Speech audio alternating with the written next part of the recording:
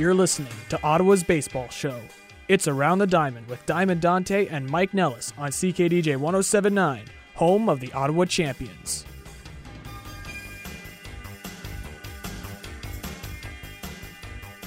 Welcome to the June 11th edition of Around the Diamond here on CKDJ 107.9, Ottawa's new music and home to every single Ottawa Champions game. I am Diamond Dante, joined here in studio with Michael Nellis and Corey Mess, the voice of the Ottawa Champions. How are you guys doing today? Pretty good, not too bad, Dante. And it's been a real good start to the year for the Ottawa Champions, if you ask me. It's been in terms of broadcast or what? Well, on the field, off the field, I think altogether it's been good. It's been exciting. That's definitely for sure. Yeah, it's been a fun season so far. Although I missed the first part of it, but since how was Vancouver, by the way? It was wonderful. I think you asked me on the last podcast. We did, but new listeners, you never know. Yeah, that's true.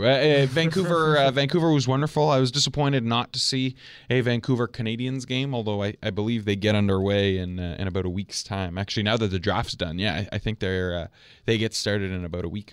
So, on this show, in our next segment, we're going to be joined with Jordan Lennerton from the Quebec Capitals to talk about his career and his journey through the minor league system, and now that he's here in the Can-Am League. And he's actually going to join us for two segments, as we had a lengthy interview with him. He's going to come on and talk about exactly what it's like to play for your home country and how he got to the Can-Am League. And he played in AAA for parts of 3 seasons between the Atlanta Braves and the Detroit Tigers, almost made the Tigers squad in 2015. It's going to be a great interview. I think so. And Jordan Lennerton, he's a Canadian guy. He's got a lot to say. He's got a lot to add to the conversation, and he gives you a lot of insight into what independent baseball's like, what it's like playing at the Pan Am Games as well. He was on Team Canada, the Team Canada team that won gold at the 2015 Pan Am. So yeah, it'll be a good interview, and it's a really exciting thing to talk to a guy like Jordan Lennerton, who is going to be playing in Ottawa next week, by the way. Absolutely, as the Quebec Capitals come to town, and I guess if you're interested, Trevor Gretzky will also be in town. He will not be playing, but on the bench. He will be on the bench, so at least you get to see him, as I'm very excited to meet him. But Mike, let's quickly, before we get to our interview with Jordan Lennerton, let's just talk a little Can-Am League transactions and what's going on around the diamond in terms of the Can-Am League, as let's be a little cliche there. And a couple of transactions going on, and what's going on in the Can-Am League to this point? I guess we'll start with June 8th for the last 3 days. There's actually been a lot more in the last few days than we have seen at the beginning of the season. New Jersey with a big one. They signed right-handed pitcher Justin Brantley. They activated left-handed pitcher Isaac Pavlik from the disabled list, the 35-year-old who's been with the team since 2004. But the big one for them that I mentioned before, they placed Daniel Rocket on the disabled list. That's a tough one. Retroactive to June 7th. So Rocket leads the Can-Am League in home runs right now, and that is a tough loss for the Jackals, somebody who has really jumped off to a big start. 7 home runs for Daniel Rocket. Rockland signed outfielder Brendan Webb, and they released catcher Tyler Clark. Clark hit a triple against Ottawa in their series. Sussex County signed first baseman Franklin Jacobs and right-handed pitcher J.B. Cole. You know what? When I saw that transaction, Mike, I was kind of surprised because Tyler Clark, I know they had 3 catchers on their team, and that's the reason why they had to get rid of him. But he's 6'5". He used to play in AAA. Yeah, you would think that they would potentially go for somebody such as Clark in an infield role because of that, maybe at first base or something like that. But the problem is you've got Marcus Nidafer, a catcher for the Rockland Boulders, and you've got Alex DeBellis, who is another very, very good offensive player. So the best 1-2 punch at catcher in the Can-Am League is in Rockland and Nidafer and DeBellis. Well, so you Clark can't really, was good too. And Clark was good too. And you can't really mess with that too much, though, unfortunately. So we moved to June 9th, where New Jersey signed infielder Andrew Dundon, who played for Garden State in the Can-Am League last year with the Grays. Quebec signed Yeko Calderon and Matthew Horan on June 9th. Horan started against the champions, took the loss in the final game of the 3-game set between those two teams. Rockland released their cleanup hitter. They released outfielder Brian Ruggiero. Wow. After, and who really knows why they did that? It could have been an off-field issue. It could have been many different issues. We're not going to speculate here because he was definitely a guy that contributed for a long time from the beginning of the season for the Rockland Boulders and was moved into that cleanup spot. Former Chicago Cubs prospect is Brian Ruggiero. Sussex County released right-handed pitcher Tyner Keist and placed outfielder Sean Hurley on the disabled list June 10th. So today, the Rockland Boulders activated outfielder Mike Schwartz from the disabled list, and Sussex County acquired outfielder Dominic Taylor from the River City Rascals of the Frontier League in exchange for the hottest commodity in independent baseball, a player to be named later. Wow, that's a little different, but now we're going to go quickly through the standings in the league. New Jersey sits first in the Can-Am League, 14-7. Rockland second, 13-7. Quebec is 11-8. Sussex County is even 10-10. Ottawa is 8-12, and Trois-Rivières is 3-16. Of course, the two other teams that are also listed on the standings, the Cuban national team and the Shikoku Island All-Stars. But two big topics that I want to touch on here is how Kenny Bryant was named Player of the Week, coming into this week when the Champions stopped on the road, and he had an excellent homestand here in Ottawa. And Corey, you had a chance to watch Kenny Bryant play, and he looked excellent with the bat. Yeah, he's been, I think, consistently the best batter on the Ottawa Champions. And we actually were talking about it earlier. Who's the MVP on the Ottawa Champions so far this year? It's probably Kenny Bryant. Yeah. He's hit the ball the best, most RBIs on the team. And really, it's his defense that's given them a little bit of flexibility, especially with the injury to Sebastian Boucher. The fact that he's a first baseman who's moved to center field is incredible. And although it's been a test at times, he's done it without complaint. And he really has thrived hitting the ball since moving to center field. So clearly he's more comfortable playing right now. And yeah, Kenny Bryant has been the best outfield player on the Ottawa Champions by far this season.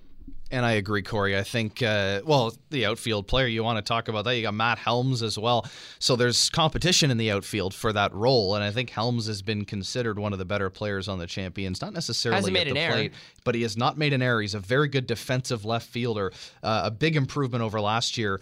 It's something that, you look at Kenny Bryant and starting the year at first base, okay, moving to center field. Can you think of two positions that are more different on the baseball I can't diamond? think of, like maybe catcher and center field or something like that, but it really you need to have a completely different skill set to play center field as you do in first base. Well, I think the reason why it goes to show you that Kenny Bryant is a very versatile player. Well, the reason why is because he can run. He stole 10 stolen bases last year. He stole 10 bags, and he can run. But I want to move over to the New Jersey Jackals.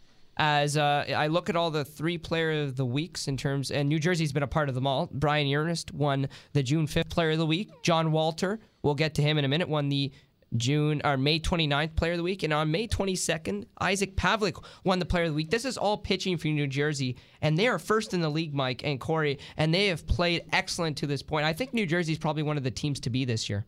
Well, and the thing I think I'm most excited about is just that there's a lot of parity in the Can-Am League. You look at last year's champions, they're a team that didn't change a whole lot, and they're last in the league. And so so I think I think it proves that the Can-Am League is a very good, deep league, and it's really excited me just the amount of talent in the league. But going back to the New Jersey Jackals, front to back, their lineup is pretty stacked, and they were able to have a really nice offseason. They changed a lot of their team from the team they had last year, and they've been excellent so far. They got a tough team. They have a very tough team, but this is why I want to move over to John Walter. He is the first player this season that has been picked up by an MLB organization, as John Walter has been signed by the St. Louis Cardinals, and will go to their camp and most likely start in High A for them. And he pitched excellent for them. His ERA was under 2, and looks like And I've talked to some of the Champions players, and they say that there's scouts in the stadium every night. They know that. We don't know that as broadcasters, as fans, but there are scouts every night. And I guess St. Louis really liked what they saw. And that is the case. They're pretty much our scouts at every game. A lot of the time at RCGT Park, you'll see them sitting right behind home plate. Yes. Around the gun. So just kind of, I'd say 5 or 6 that. rows up. That's where they sit at RCGT Park. And they're there almost every night. Look down and you're going to see somebody in a jacket, in an MLB jacket or something to that effect. But I did just want to bring up, before I talk about John Walter, Dante, I want to bring up the offense of the New Jersey Jackals. Please. And in the first series of the year, we speculated that New Jersey was going to be the team to beat because of how dangerous their hitters were. Dustin Lawley, has 22 RBIs this year for the Jackals in 19 games. He was the 7 hitter in the lineup in the Ottawa series. He hit a grand slam home run and a 3-run home run in the same game out of the 7 hole. Just unbelievable. And by the way, the Jackals lost that game. Just crazy stuff here. Daniel Rocket, we mentioned he's on the DL now. He's hitting .443 in 18 games. Yeah, this guy's so crazy. That is unbelievable. Art Charles, the first baseman, he's hitting .392 in 21 games with 20 RBIs. But the Jackals, I think that they're going to lose more players to organized ball. They're just performing on all cylinders. That could be the case at this rate. There are a lot of players hitting over 300. Their top 6 hitters are hitting over 300. The Ottawa Champions don't have a hitter hitting over 300 right now. So it just goes to show you how good the Jackals offense is. And looking at home run totals as well. They've got 26 home runs this year. The next closest are the Rockland Boulders at 15. They're 11 ahead of the next team in the standings, and the Champions have 11 in the entire season. So, I don't want to put down the Champions too much because 11 home runs, let's just recall here, is actually good. That's 3rd in the league. So you take that number and you spread it out, and that's the lead that the Jackals have over the next best team in power hitting. It's just unbelievable, their offense right now, and I'm not exactly sure how the Champions or any Can-Am League team are going to get to that at this point of the season. Now, later on, into the playoffs, new season, you never know what's going to happen, but I think the Jackals are definitely the favorite. Dante, you mentioned that players are going to be moving on. John Walter already has. I think that was pretty much a given. He had an ERA of 1, was 3-0 before getting picked up last year. He was the Jackals' ace, struck out 14 batters in 1 game against the Ottawa Champions last year. He's just phenomenal, and he really deserved to get picked up. Absolutely. And with that being said, we're going to wrap up this segment. Jordan Lennerton will join us next to talk about his career, as he's Canadian from Langley, BC, played AAA and currently plays for the Quebec Capitals. That's coming up next on Around the Diamond on CKDJ 1079. Hey, this is Daniel Bick from the Ottawa Champions Baseball Club, and you're listening to the Ottawa Champions on CKDJ 107.9.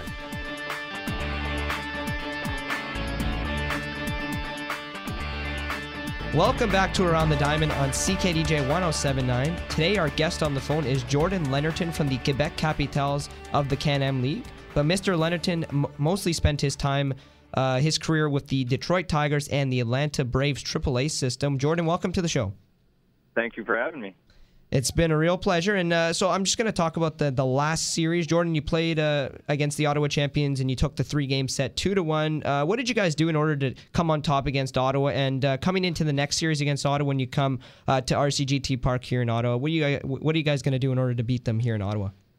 Well, I think we just need to play our game. We had kind of a tough start to our road trip there in New Jersey and Rockland. We kind of figured things out in Rockland before we came home, but we just had to kind of regroup and start playing our game. I feel like we had too many guys trying to do too many things, myself included. So once we start playing our game and doing individual jobs, I feel like we're a much stronger team. Now, Jordan, you, as a Canadian from British Columbia, you now have the chance in Quebec to play in Canada for your home games and to play against Canadian teams in Ottawa and Trois-Rivières much more often. What's it like to come back to Canada and to play, more than half your season on Canadian soil? It's exciting. I played in the Pan Am Games last year, and that was the first time I got to play in Canada since high school in 2004. So there's a large gap in between there, and being able to play here, I feel like baseball still has a big following in Canada, and I feel like it's underrated by the American standards. There are a lot of Canadian fans that love to come out to the ballpark and watch live baseball, and I feel like they have a feel for the game, and it's great to play in front of people like that.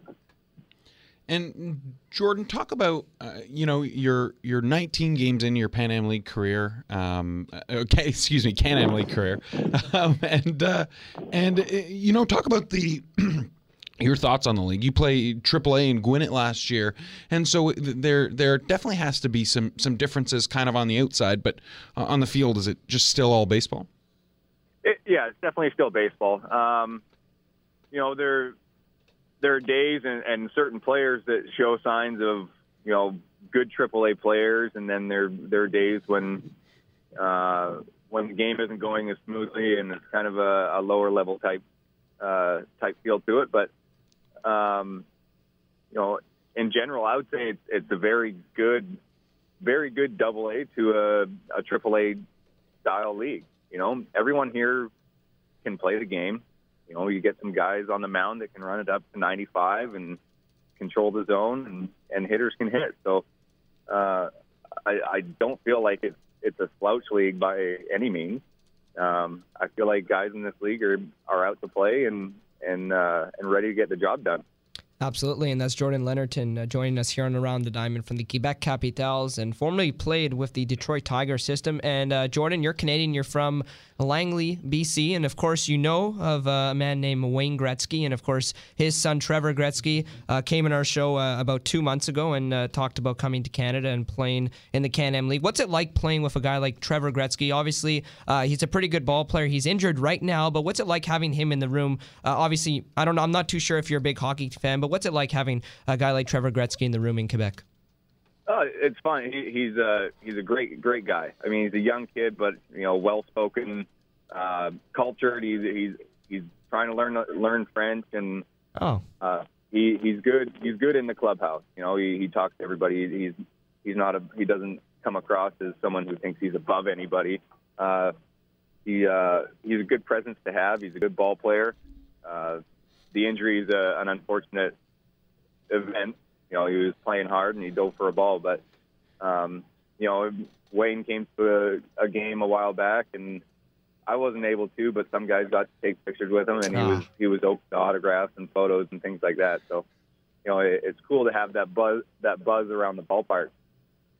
Now, Jordan, you mentioned Trevor Gretzky learning a little French. How's your French going? Living in Quebec, are you picking up a little bit? Well, I took French in elementary school and high school, and I was really good at it. I finished grade 12 French in grade 9. Oh wow! So you've got a good base working. 2001. And I haven't spoken French since. So, my Spanish is definitely better than my French. But, just listening to conversations, I listen to French radio, and once in a while I'll pick up some words and try and piece it together, and it's slowly coming back to me. But I'm still not quite comfortable enough to have a conversation. Now, Jordan, you... As we've talked about just before, you are a former AAA baseball player. You played there for multiple seasons. Now you come back to the Can-Am League. There are guys that have played as high as AAA in the league, and you see that pretty often. But there are also guys that didn't necessarily play that high, that got to single A and then were dropped and are now playing in the Indies. Do you kind of take the leadership role on the Capitals? Do you find, or are you helping a lot of the younger players on the team, because it does give you an opportunity to to work with younger players that you may not necessarily have gotten in AAA when it's a lot more of the veteran minor leaguers? Yeah, it's kind of, baseball is kind of a weird game in which you don't want to just go and spew your advice to everybody. Mm-hmm. People have to be open to the advice. So, if someone comes up to me and asks me questions about what would I do in this situation, or my approach as a hitter, or defensive alignment, I'm more than happy to help out. But I'm not the kind of guy that's going to say this player needs to do this, or you need to think about doing this. So I let them come to me. If I'm, like I said, I'm more than welcome, or I'm more than happy to answer their questions or give them a little bit of advice. But you know, I'm gonna make sure they come to me and they're open to someone else's advice. That's Jordan Lennerton joining us here on Around the Diamond. And Jordan, I want to go back to the days when you got drafted back in 2004. And now, as a guy who got drafted 3 times, once by the Toronto Blue Jays in the 50th round in the 2004 draft out of high school, then you got drafted by Milwaukee in the 41st round in 2005 out of El Paso Community College, and then was also drafted by the Detroit Tigers in 2008. What can you tell us exactly about, you know, those being drafted 3 times? Is it kind of weird? You know, not too many players do get drafted 3 times, but what was your mentality when you got drafted and, you know, kind of turning down a couple contracts? How did that really play out those first couple of years being drafted? Well, the funny part of it all was my 2 best collegiate seasons I didn't get drafted. Okay. My sophomore year in El Paso, I hit .418 with 10 homers, and my junior year at Oregon State, I hit .320 with 10 homers as well. Okay. And then my senior year, I think I hit .280 with 6, and I was splitting time. But you know, the feeling of getting drafted is exciting. It's very exciting because it's an organization showing that they've been watching you and appreciate what you do on the ball field.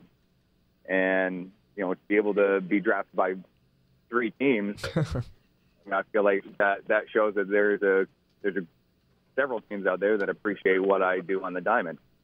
And, you know, as a high schooler getting drafted, that's what you play high school baseball for. You know, you want to go to college and you want to do some different things in baseball, but getting drafted is the ultimate goal. But, you know, the 50th round is not the round of great opportunity, but just the honor of being drafted was definitely cool. Now, Jordan, I mean, Dante just mentioned it, that you first got drafted by the Blue Jays, so kind of Canada's team, but you decide instead to go to El Paso Community College from Langley, which is just outside of Vancouver, for anyone listening who doesn't know. How did you end up doing that, going from Langley all the way down to Texas for community college? Well, I played on Team BC and the junior national team, and I got to go to a lot of different tournaments with those teams. And playing on Team BC, we went to Arizona and played the Best of the West tournament, and there were some coaches from El Paso there. And I also had a few buddies that went to that school, and they said, yeah, you should come here. It's a great program. You know, it's always nice to go somewhere where you know somebody, you know? Totally. So, you know, the familiarity of having someone there was attractive, and, you know, the scholarship was, you know, everything was taken care of, and, you know, that kind of made it an easy decision. Plus, being drafted out of high school, keeping my draft status open by going to junior college was also another factor. And moving on to, I guess, another part of your career in the Pan Am Games last summer, and that was quite the experience. The baseball event got a lot of attention from different media, different scouts. A lot of people were there, fans as well. I was able to go to a game, actually the Canada versus Cuba game, where there were over 5,000 people in a stadium that wasn't meant to seat more than 4,000. So it was really exciting to see. What was that like as a player to play on Team Canada? Well, like I said earlier, it was the first time I got to play in Canada for a number of years. So basically coming home and playing in front of home fans, especially as a national team, it was so much fun. I mean, anytime you get to play with Team Canada, it's exciting. The guys on the team, the guys that Greg Hamilton brings together is always a classy group, and, you know, a lot of fun to be around. And you know, we have our fun outside the field, and it's a bunch of great guys. But once we strap on the cleats and we get on the field, it's all business, and we go to war. So playing for Team Canada, especially playing at home, was definitely a lot of fun. Jordan Lennerton will stay on the phone for our next segment, as we're going to talk Pan Am Games with Mr. Lennerton. That's all here coming up next on Around the Diamond on CKDJ 107.9.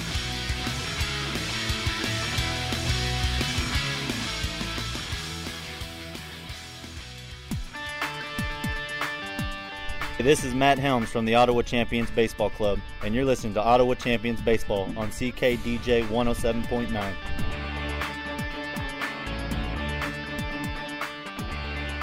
And not only playing at home, but winning at home as well. What was the feeling in that gold medal game? Well, it wasn't the most ideal way to win, but we'll take the gold any way we can get it. We battled hard and we ended up in extra innings, and it's the way it goes sometimes. Sometimes the team that wins is the team that doesn't screw up. So we had our backs against the wall, and we had a couple mistakes that we took advantage of, and ended up with the victory. And I guess that's nice to know that you played in the Pan Am Games, and that's Jordan Lennerton joining us here on Around the Diamond. And of course, Jordan, since you played in the Pan Am Games against Cuba, Team Cuba is coming here, or you're actually playing them tonight for I believe it's a doubleheader, Jordan? Yes. We got rained out last night. I mean, obviously they have the cameras here, and they wanted to do their best to keep the game going, but the weather was pretty miserable. I mean, I think it was 8 or 9 degrees with wind and pouring rain. And actually, the start of the first game, I'm up to bat with a 1-on-1 count and a runner on second. So I get thrown in the fire pretty quick.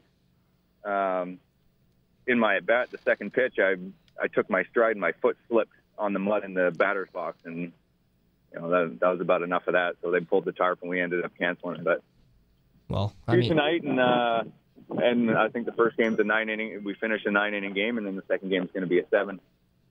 So I guess now, Jordan, that you do talk about Team Cuba and how it got rained out the night before. What's it like playing? I guess one of the most impacted baseball countries in the world. They have tons of baseball talent. Of course, these are they don't have guys like Aroldis Chapman and Yasiel Puig because they've already defected, but there's still a lot of talent there. And you do still have 2 Cubans on your team. Of course, there's 2 on Ottawa, but there's also 2 on your team. So it must be kind of weird, I guess, from their perspective, but from your perspective as well, playing the Cubans, knowing that they're such a huge baseball country and that they're coming to Ottawa. It's definitely it's different. They play a different style of baseball than we do, and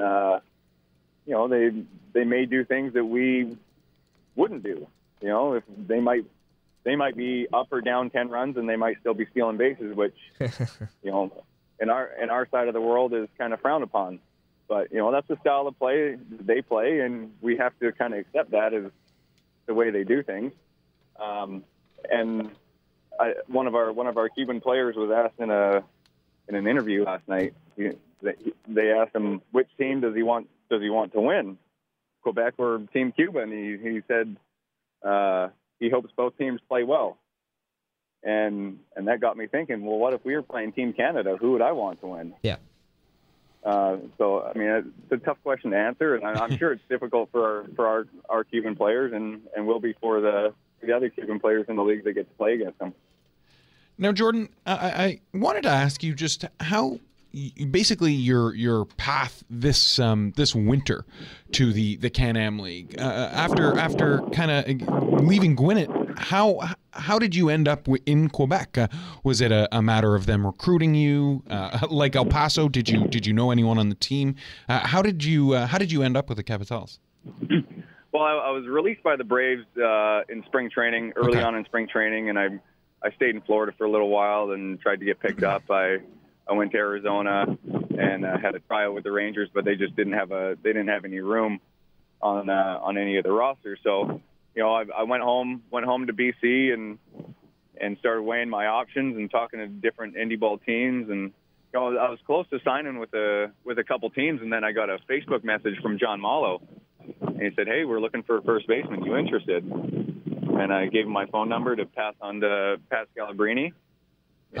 So Pat called me about 5 minutes later, and he put an offer on the table. And so I thought about it for a day, talked to my agent, and I think I agreed to terms a day and a half later. Had you already had a past relationship with Jonathan Malo? Yeah, he actually played with my brother on the junior national team. Okay. And then I played with John in 2012 in the World Baseball Classic qualifier in Germany. Oh, yes. Okay. And I guess also I believe you played against Marcus Solbach, who's a member of the New Jersey Jackals. He's a starting pitcher. So, I mean, what's it like playing against some guys that you played in the qualifiers that are now in the Can-Am League? Well, I mean, they're obviously good players if they're playing for their respective national teams, and that's a testament to the league and the scouting and their ability to get players to come to the league. I like to say that I have a book on everybody that I've played against, especially pitchers, but over the years there's been hundreds and hundreds of pitchers that I've eventually forgotten about. So yeah. And over the years, pitchers develop new things, and they change over time. So, it's cool to play against guys that you've played against in the past, and old friends and old teammates and stuff like that. But when it comes down to it, at the end of the day, it's still baseball, and it's all about winning. That's Jordan Lennerton joining us here on Around the Diamond. And finally, I want to finish off on this. You spent 6+ seasons with the Detroit Tiger system in A-ball, AA, AAA. You worked up the ranks there, and you spent time in spring training, of course. So you must have had time to play maybe with Miguel Cabrera, Justin Verlander, and some of the big guys on that team. What was it like, or if you did, but playing with some of the best players in the world in those guys? Well, I mean, they're great people, first and foremost. I mean, Miguel Cabrera is one of the funniest individuals in a clubhouse. And guys like Verlander and David Price and all these guys, they treat the younger guys with respect. And to me, that's the most important thing. Obviously, they have the big contracts. They've had a lot of success and awards and, all these different things. But when a guy can go out of his way and say hi or, pick up your clubhouse shoes or something like that, I mean, that goes a long way with me, and that just shows a lot of respect. Absolutely, Jordan, and that's going to wrap things up for our segment here with you on Around the Diamond. Thank you so much for joining us, and we look forward to seeing you in the series against Ottawa when you come to town on Tuesday. It'll be a pleasure to meet you. All right, thanks, guys. That was Jordan Lennerton from the Quebec Capitals Baseball Club, also formerly played with the Detroit Tiger system in AAA, also with the Braves AAA. And Mike, coming up next, we're going to talk a little Blue Jays baseball about their bullpen, their struggles this season, and your thoughts on that, I guess, Mike, as Osuna has been pitching quite a bit, and they need to get something going there. That's basically what I think. And, we can talk about the Blue Jays all we want, and we can talk about the pitching all we want, but the fact of the matter is it doesn't matter how well one person is pitching. It doesn't matter how well that guy is. If he's being overused, you've got a problem, and that's the case with Roberto Osuna right now. And we're going to go all in-depth on that topic in our next segment, a full Blue Jays segment, all here on Around the Diamond on CKDJ 107.9.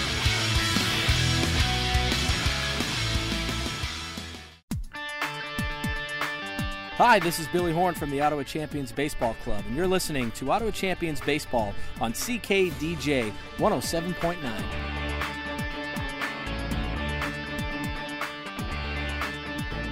Welcome back to Around the Diamond on CKDJ 107.9. Before we were talking with Quebec Capitals' Jordan Lennerton. Now we're talking Toronto Blue Jays, and of course on this Blue Jays topic, in next week's episode of Around the Diamond, we're going to have the Blue Jays' first-round pick. He was drafted 21st overall. That's TJ Zoik. He's going to come on the show. But without further ado, let's talk Jays. And the Blue Jays have lost a couple of games in a row. They had a tough series against Boston where Marco Estrada took a no-hitter into the 8th inning. That one was spoiled by a home run by Mr.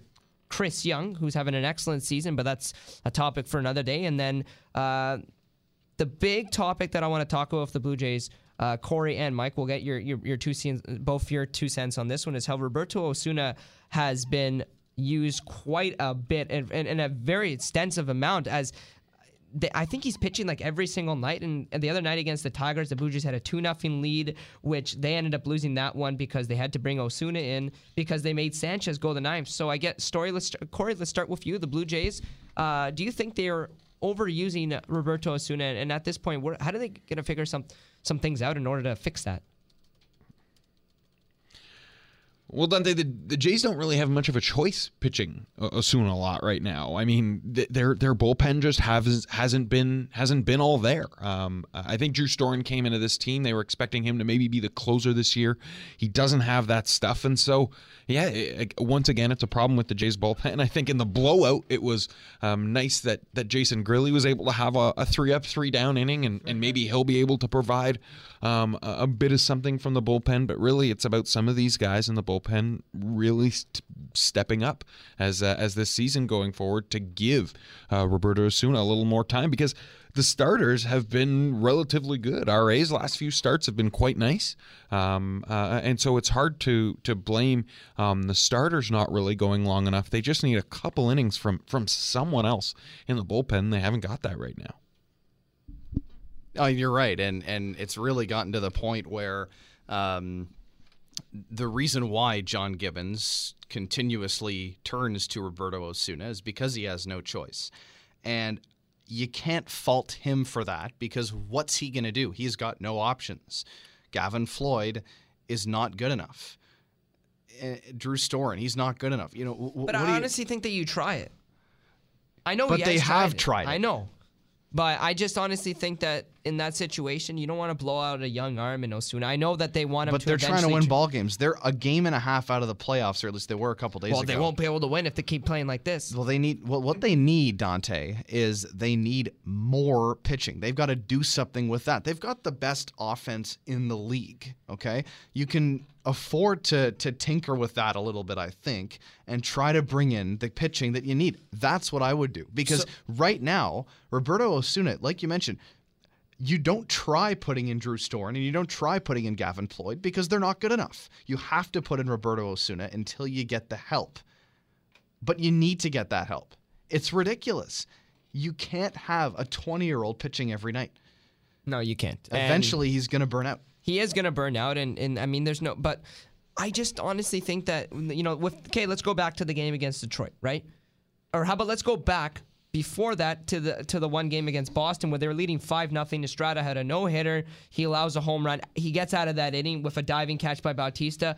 At that point, you're done, right? I turned off the TV. I went downstairs, had dinner, came back upstairs, and I'm like, it's 5-4, and Osuna's pitching. What just happened? Oh, yeah, they put Estrada in there to do the ninth. I just didn't really understand that thought process. You're leading by 4. I think you try maybe a Gavin Floyd, a Biagini, or a Storen in that situation. I think you're right, because you are not in a safe situation. So that was kind of a head scratcher. So, the Jays are in a situation where they're winning a game by 2 or 3 runs. It's a save situation. Then you put in Roberto Osuna, of course, right? Now, but then they're like, "Oh no, we're gonna lose this game now." Like they were. But do you put him in a non-save situation in the 8th? No. I don't know. It just it doesn't, like, in that situation. I don't like. I get it, but at the same time, what was it at that point? It was 5. It was 5-1. It was a 4-run lead. Yeah, right? But they got out of the 9th. They got and Estrada was at they got out of the 8th. Yeah. Estrada was at 105 pitches. Why would you even decide to put him out there for the 9th after he's at 105 pitches? I honestly had no clue. Mm-hmm. Like, I was sitting there, like, my hands on my head, like what are you even thinking? He just lost a no-hitter. Yeah, he's been excellent tonight. Leave it at that. Instead of that, he got charged with another 2 earned runs. And as a result, Osuna comes in, and it's. At that point, Osuna's burnt out, right? Yeah. He's pitched 3 nights in a row. Yeah. And you're putting him into a situation where he has to pitch well because you've got runners on base, because you've got a 5-1 lead. It doesn't make much sense in that situation. But also, like, what are you going to do? Who are you going to turn to? The Blue Jays put Aaron Loop into the game yesterday, and it costed them the game. And then they put Osuna in against the Detroit game because they made Sanchez go out there for the 9th. Costed them the game. There's nothing, and it's not the fault of John Gibbons. I will not pin this on the Blue Jays manager because no, I won't. He doesn't have the staff. Ross Atkins and the front office have not given John Gibbons the staff that he needs to win baseball games. It's as simple as that. Well, I mean, as soon And as it doesn't matter what decision you make. Right now, it's not a winning combination, and teams are figuring it out pretty quickly. You've got your best pitcher. In my opinion, Roberto Osuna is the best player on the Blue Jays right now. Oh, yeah. I honestly think that, and I don't think that burning him out at age 21 is going to win you baseball games in the future. You talk about building for the future. That's what Mark Shapiro and Ross Atkins has been saying for the year that they've been here, is they want to build for the future, yet they're using their 21-year-old every single night, and they're letting it happen without getting him any help. It's ridiculous. It is ridiculous. And before we end this segment, I want to share a little tidbit as last night. Passion from Mike. Yeah, I'm sorry. I love it, Michael. I just love it here. I'm loving it too. You got me going. Showing Sorry. that Italian fire out of your mother's side in that one. I have Italian on both sides, Dante. So a little tidbit here before we end this segment. The Blue Jays had a drafted the other night, and they drafted Bo Bichette, who is the son of former MLB star Dante Bichette, who who has the same name as me, and I actually I really do like Dante Bichette. And here's a funny story about Dante Bichette. Back in spring training, buddy of mine named Mike Kasavich, who's from Ottawa, played for the Ottawa Rapids back in the day, played in the Rockies system, threw at Dante Bichette. He threw behind him. Bichette looked at him, stared him down, and then Mikey threw him a fastball down the pipe, and Bichette sent him deep, and Mike said, that's when I figured out how much power Bichette had. Sounds like Jose Bautista. Yeah. Against the Baltimore Orioles a couple years ago. I just thought that was a cool tidbit to end things on. And with that being said, we're going to end this segment.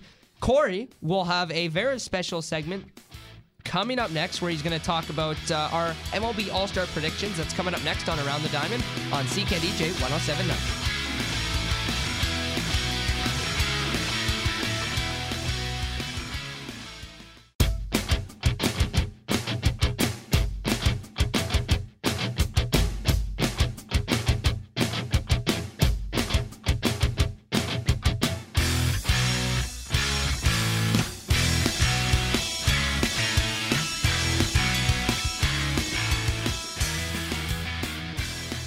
Welcome to our final segment of Around the Diamond on CKDJ 107.9. We had a jam-packed show, but next week is going to be even crazier, but we'll get to that later. As before, we were talking with Jordan Leonardton. Of course, you can check out that interview when it gets posted on Monday on my SoundCloud, Diamond_Dante Audio. And in this segment, we're going to do our All-Star team predictions, and we're going to start off with Corey on this one, as Corey has his whole team set up, and I guess let's start off with the American League. Who do you think is going to make it? It's not even my predictions. What I wanted to do with you guys is I have the ballot open here. We are a month away from the All-Star game. Voting is heavily underway for the MLB All-Star game. So, guys, I wanted to do this together. Let's fill out a ballot. I can fill this ballot out 30 times. One time with the two you guys is fine. And so I figured we could do it. So I'll go AL, NL, NL, AL. We'll do first base through the whole thing. I'll give you guys a couple names, big stats. If you want to write someone in, that's cool. Let me know. But let's just kind of try and go through this and fill this out together. So let's start with the AL. There's a couple guys who you could put on first base.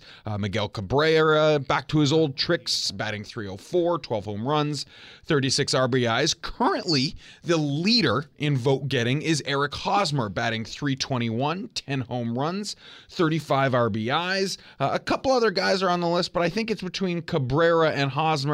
I'm leaning towards Hosmer. Chris Davis has 13 home runs, but he's hitting .220. What do you guys think? Hosmer's the pick, right? I think that in the AL, for first base, I'm honestly going to give it to Eric Hosmer. He's hitting .321, 10 home runs, 35 RBIs. That's probably the biggest pick. So as Miguel Cabrera will get in though. As we say these, I'm just going to I'll make the pick on the thing. So that pick is locked in. Eric Hosmer locked in. Do you agree with that? Eric Hosmer's okay with you, man? I mean, I hate Kansas City, but you know what? You got to go with them. And I think as an unbiased baseball fan, when you're watching baseball, you watch the Kansas City Royals, you can't help but love the way that they play the game and the way that Eric Hosmer plays. So, yeah, I agree. I think he's the first baseman here. Now, on the AL side, first base is a little more interesting. A couple guys, Brandon Belt's hitting .298. Chris Carter has 16 home runs. Paul Goldschmidt, 11 home runs, 37 RBIs. But the guys who are leading the list right now, Anthony Rizzo, only hitting .259, but 13 home runs, 43 RBIs, which leads the group on the best team in baseball. Another interesting one, Will Myers, finally maybe living up to Will Myers. He's living up maybe to his very early expectations, batting .294, 12 home runs, 33 RBIs, 7 steals as well. I kind of like Will Myers. I'm going to have to go with Anthony Rizzo, and the reason is, Corey, is because just what the Chicago Cubs have done this season, he'll get the votes. He'll get the votes. That's how it's going to be. And like I said, he Padres does are a have the mess. votes. He has the votes, but this is our ballot, Dante. Don't let other people affect you. This is our ballot. Anthony Rizzo leads the voting, but what would you say, Mike? Between Anthony Rizzo and Will Myers, what do you say?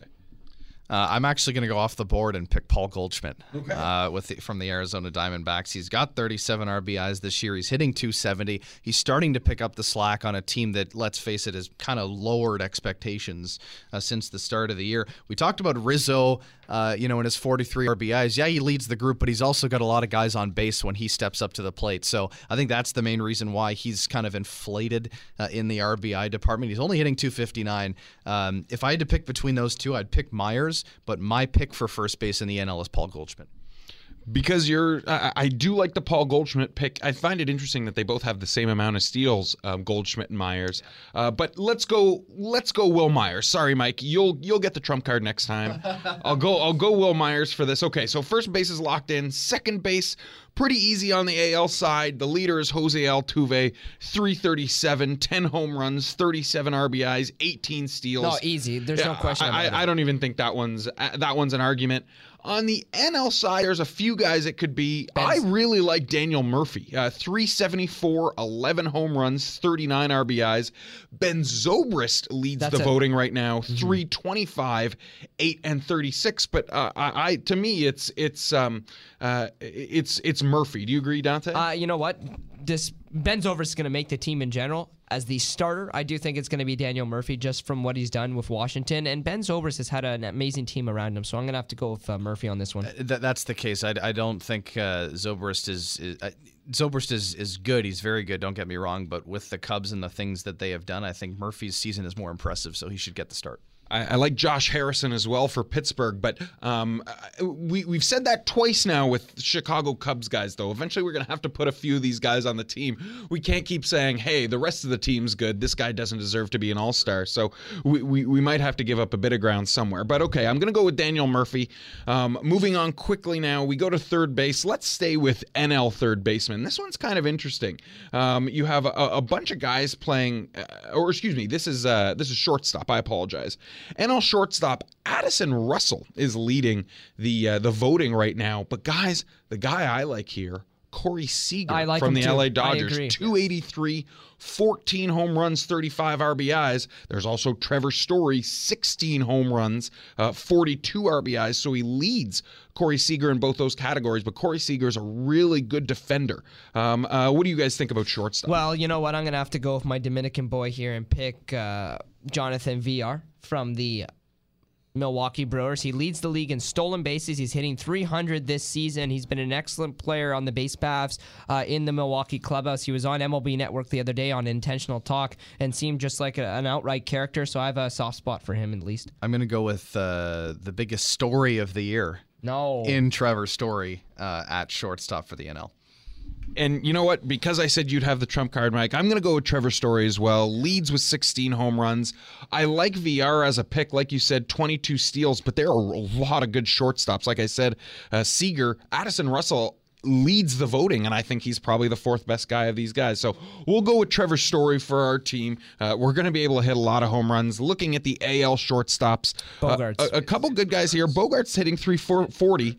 Yeah. I really like Francisco Lindor, 302, 10 steals, 29 RBIs, and is probably a better defensive shortstop than Xander Bogaerts. Mike, anything from you? What do you think? It is a tough pick between Bogaerts and Lindor. I think with you take the MVP category. Who is more essential to their team right now? And I think Bogaerts is really leading that Red Sox offense. So I'm going to go with Xander Bogaerts in this category. And to see a shortstop as well that's hit 6 home runs already this year, it's pretty impressive.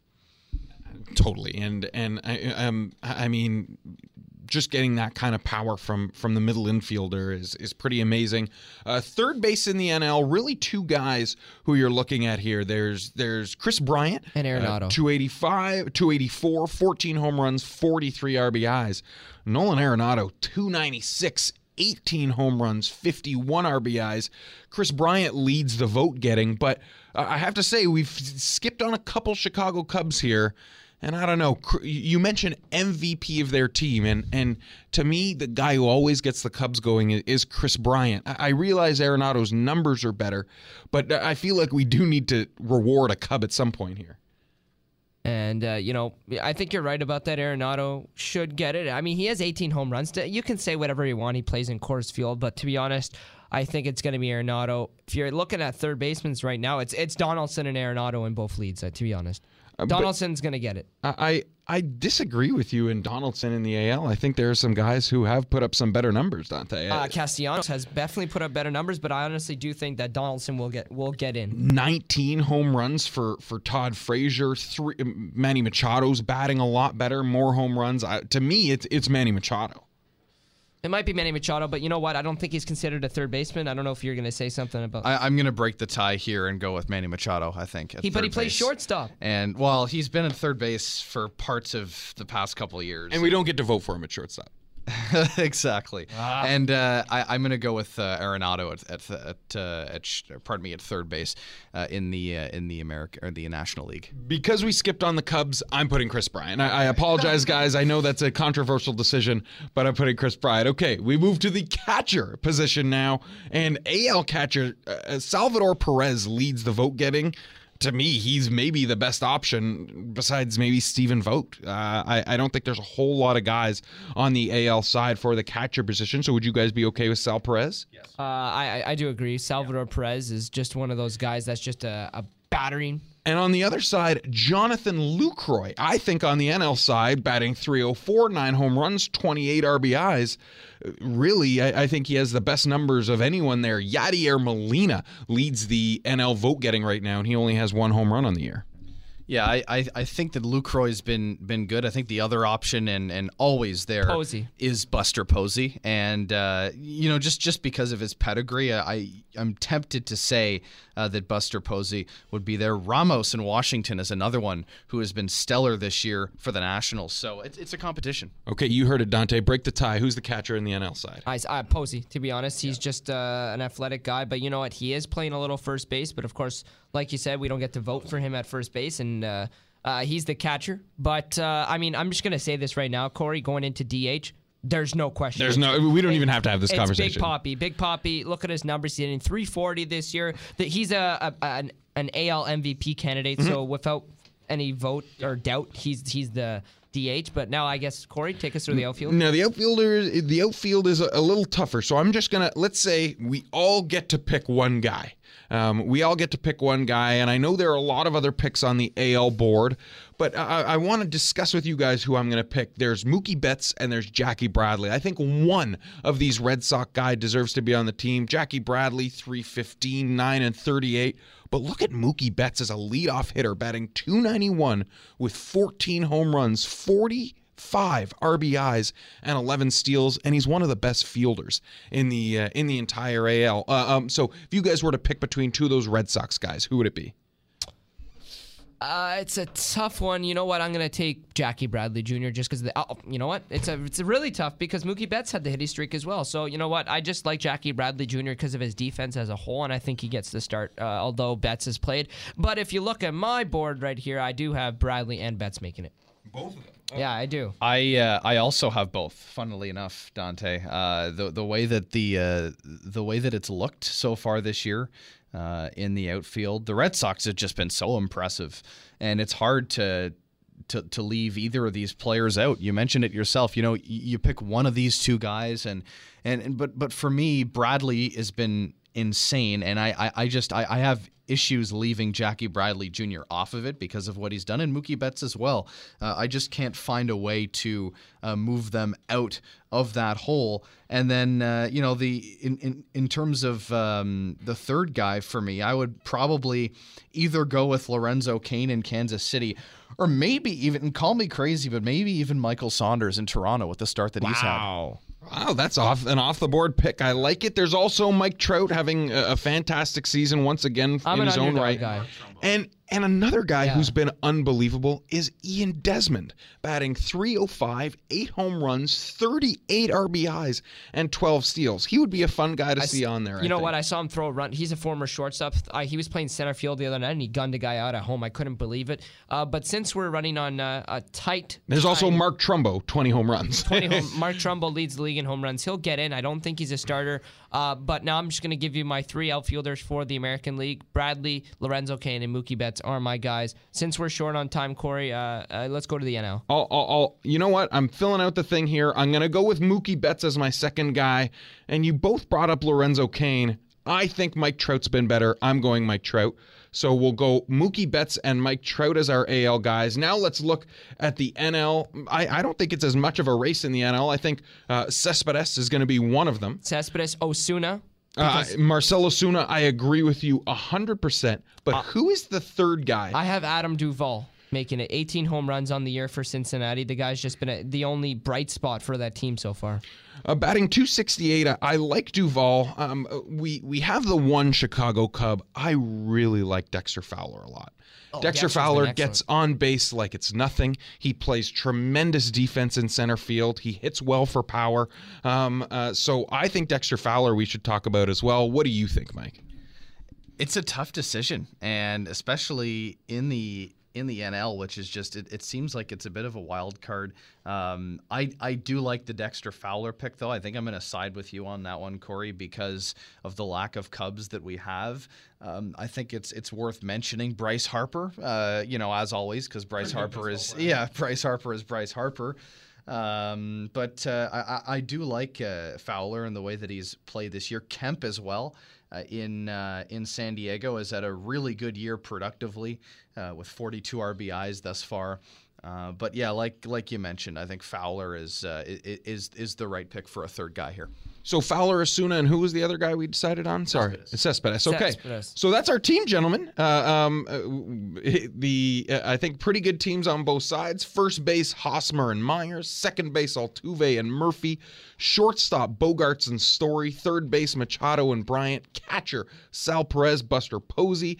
We have David Ortiz as our DH, and our outfields, Jackie Bradley, Mookie Betts, Mike Trout, Dexter Fowler, Marcell Osuna, Yoenis Cespedes. Thanks for helping me fill out my All-Star ballot, guys. Well, you know what? It was a real pleasure, Corey. And with that being said, we're going to wrap up the June 11th edition of Around the Diamond on CKDJ 1079. It's a real pleasure having you guys on once again. And, of course, next week we have a jam-packed show. We're going to talk MLB draft, as that has just passed, but we're going to let that settle down for a bit. Then we're going to talk about that.